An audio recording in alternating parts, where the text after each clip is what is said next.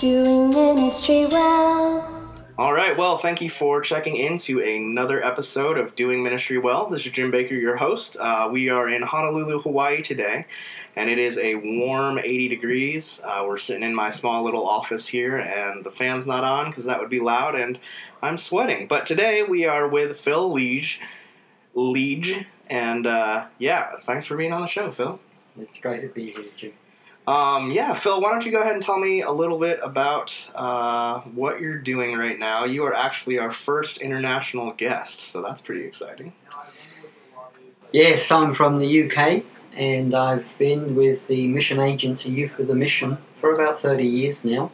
In fact, one of my first training schools where I had a real sense of my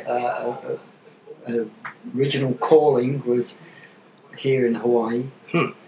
And that's been in the whole area of Bible training. I've had a fantastic privilege of helping people engage with the scriptures throughout that time. The particular program is the School of Biblical Studies. Mm-hmm. It's a kind of a unique program, Jim, because it's where the students study every book of the Bible. Very intense. Within 9 months, they read every book through a number of times. They engage with every paragraph. And they consider the significance of the word to life and society. And so, that's what I've been involved with. Oh, that's excellent. That's excellent. What types of things are you doing within that program in England? I was trained here in Hawaii. This is way back in 1983, 84, so it's a long time ago. But then I was back in my own country, pioneering that school, making that training available there. And from that, other programs have come. And particularly right now, I'm involved in developing this as an online course because we have a passion to serve the wider body of Christ with it. And it's pretty exciting. Yeah, that sounds pretty exciting. Phil, how long have you been doing ministry then? I began into Youth of the Mission in 1983, but before then I was very active in my church. I was working as a mechanic fixing cars by day and involved in my local church in the youth group and serving on the missions team and evangelism on the streets and all sorts of things before that time. So, I don't know. I've been in ministry I don't know, since I was 8 years old when I first came to Christ. Excellent. Over all those years, what would you say the highlight of your ministry has been? You know, I have been considering this question, and I do think the highlight, the thing that thrills me, is when I have the privilege of seeing other people released into their gifting and their calling. One of the things I've counted a great privilege as I've been involved in training is to make room for other people and to see young men, young women grow in their gifting, released, and it's exciting, especially if you see them go beyond you in scope. And the pastors we have now, and missionaries around, and others that I've had the privilege of influencing and being a part of their story, a part of their journey. That to me is a thrill. Yeah, excellent. What would you say the biggest struggle of your ministry has been? I think the biggest struggle is that I keep current in my own walk with the Lord and continue on the edge of faith. Yeah. Ministry is busy, and certainly the stuff I'm involved with, I could easily have 30 hours every day. But it's to keep current and to keep fresh in the Word myself. The irony is you could be teaching the Bible, but it's important for me to keep fresh and to be regular for myself and to be on the edge, always pushing forward, never coming to that place where I feel I've arrived or comfortable. That's good. What if you had to give 3 pieces of advice to some of our listeners on just doing ministry well, and I think you touched on some of those things maybe, but maybe expound on those things. What would those 3 things be? You know, the first one is it's simple perseverance. There's so many challenges that come, discouragements, disappointments, but to be absolutely committed to keep going.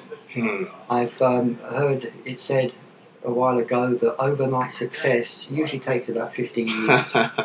And to me, when I began the first training school, that first year I think was one of the most difficult of my life. It was so easy to have quit for a whole bunch of reasons, but then continued to press through the discouragements, and of course through the good times too.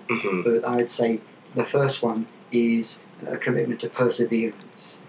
The second is to keep learning, to keep growing. I often think of the parable of the talents, and the one who was taking their talent and multiplying it, working it, they were the one that were entrusted with more. And to keep growing and keep learning, to keep on pressing in that way. And that's been in different ways. It's been doing new things, it's been increasing my education, it's been stepping out into new areas, but continuing to be on, keep learning, and very close to that, just to keep on the edge of challenge and of faith. In other words, to be seeking those things which are beyond myself, that I know I can't accomplish in my own strength. Unless God shows up, it's not going to happen. Right. And that, to me, I think has been really important to be continue to press through with that. Yeah, I'd love to go back to something you were talking about earlier in the interview with really releasing others. How have you found that process, and what does that look like for you? What it looks like is to be looking for potential in other people and talking, and then simply inviting them in the sphere that I have responsibility and I have influence, if they feel called of the Lord, to invite them to be part of that and to take responsibility. And as I do that, it's my desire to not micromanage them, but to release them to be able to take their own initiative and grow themselves their own way. One of the things we've seen are the multiplication of their Bible schools.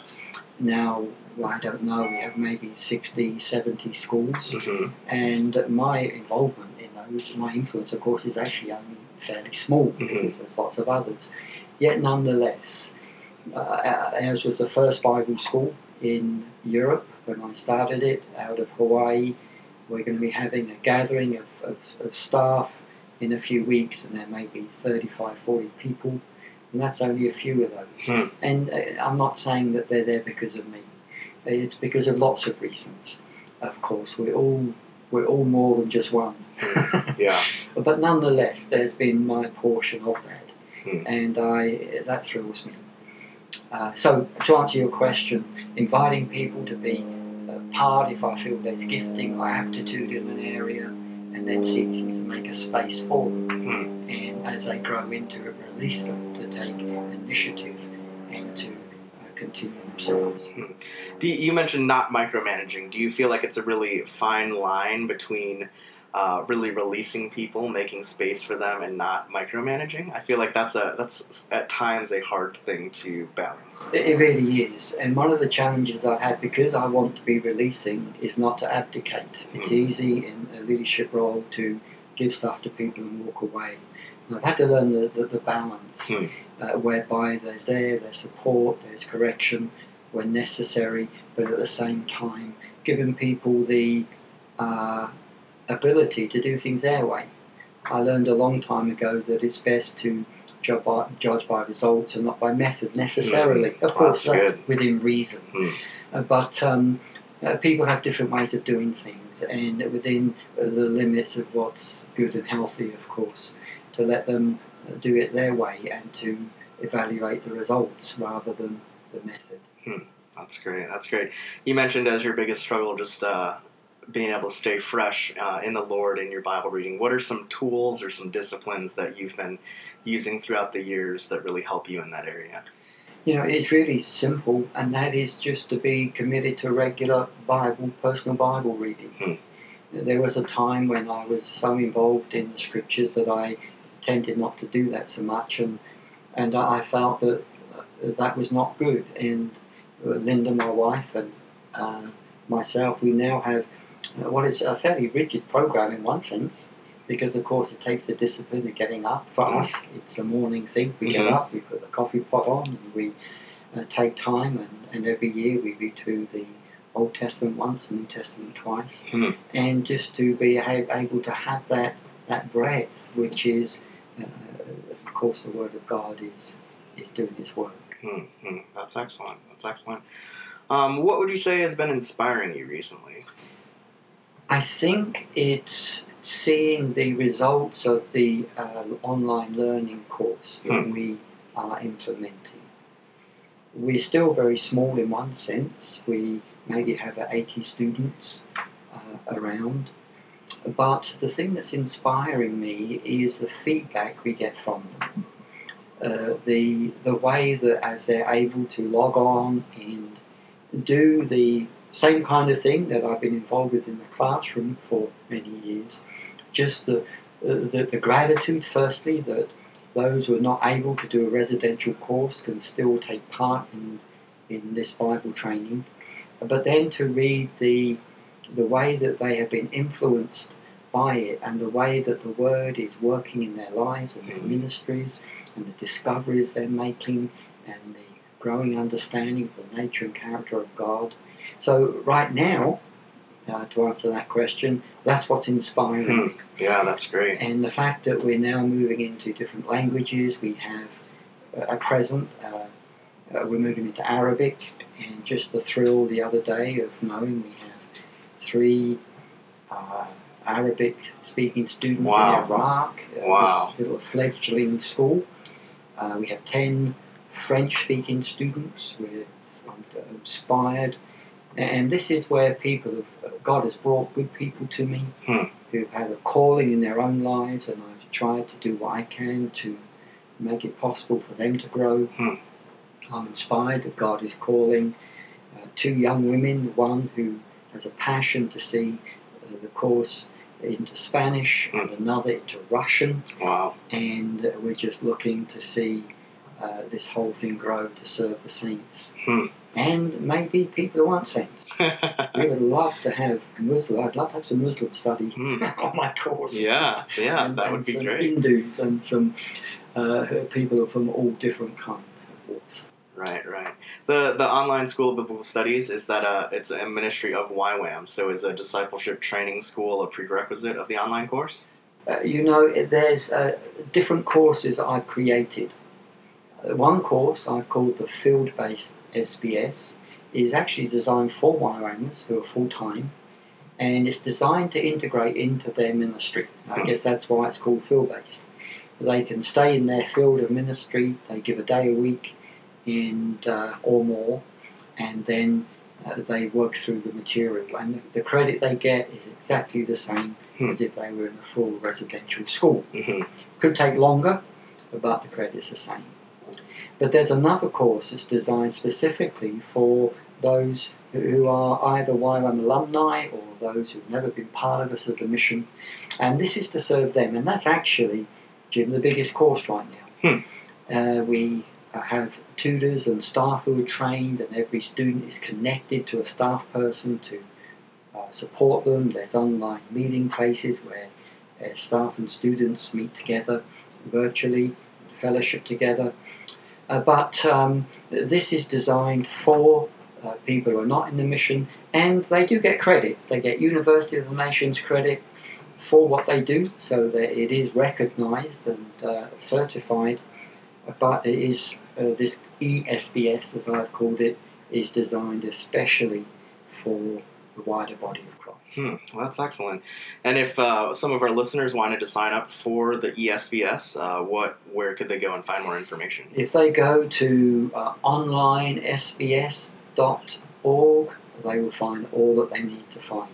Excellent. And they follow the links. There's a demo. They can log on. They can actually do some of the course to see whether it's going to work for them. It doesn't work for everybody, but they can actually get involved and do it. And if they feel this is for them, then they can formally register and they'll be assigned a staff person.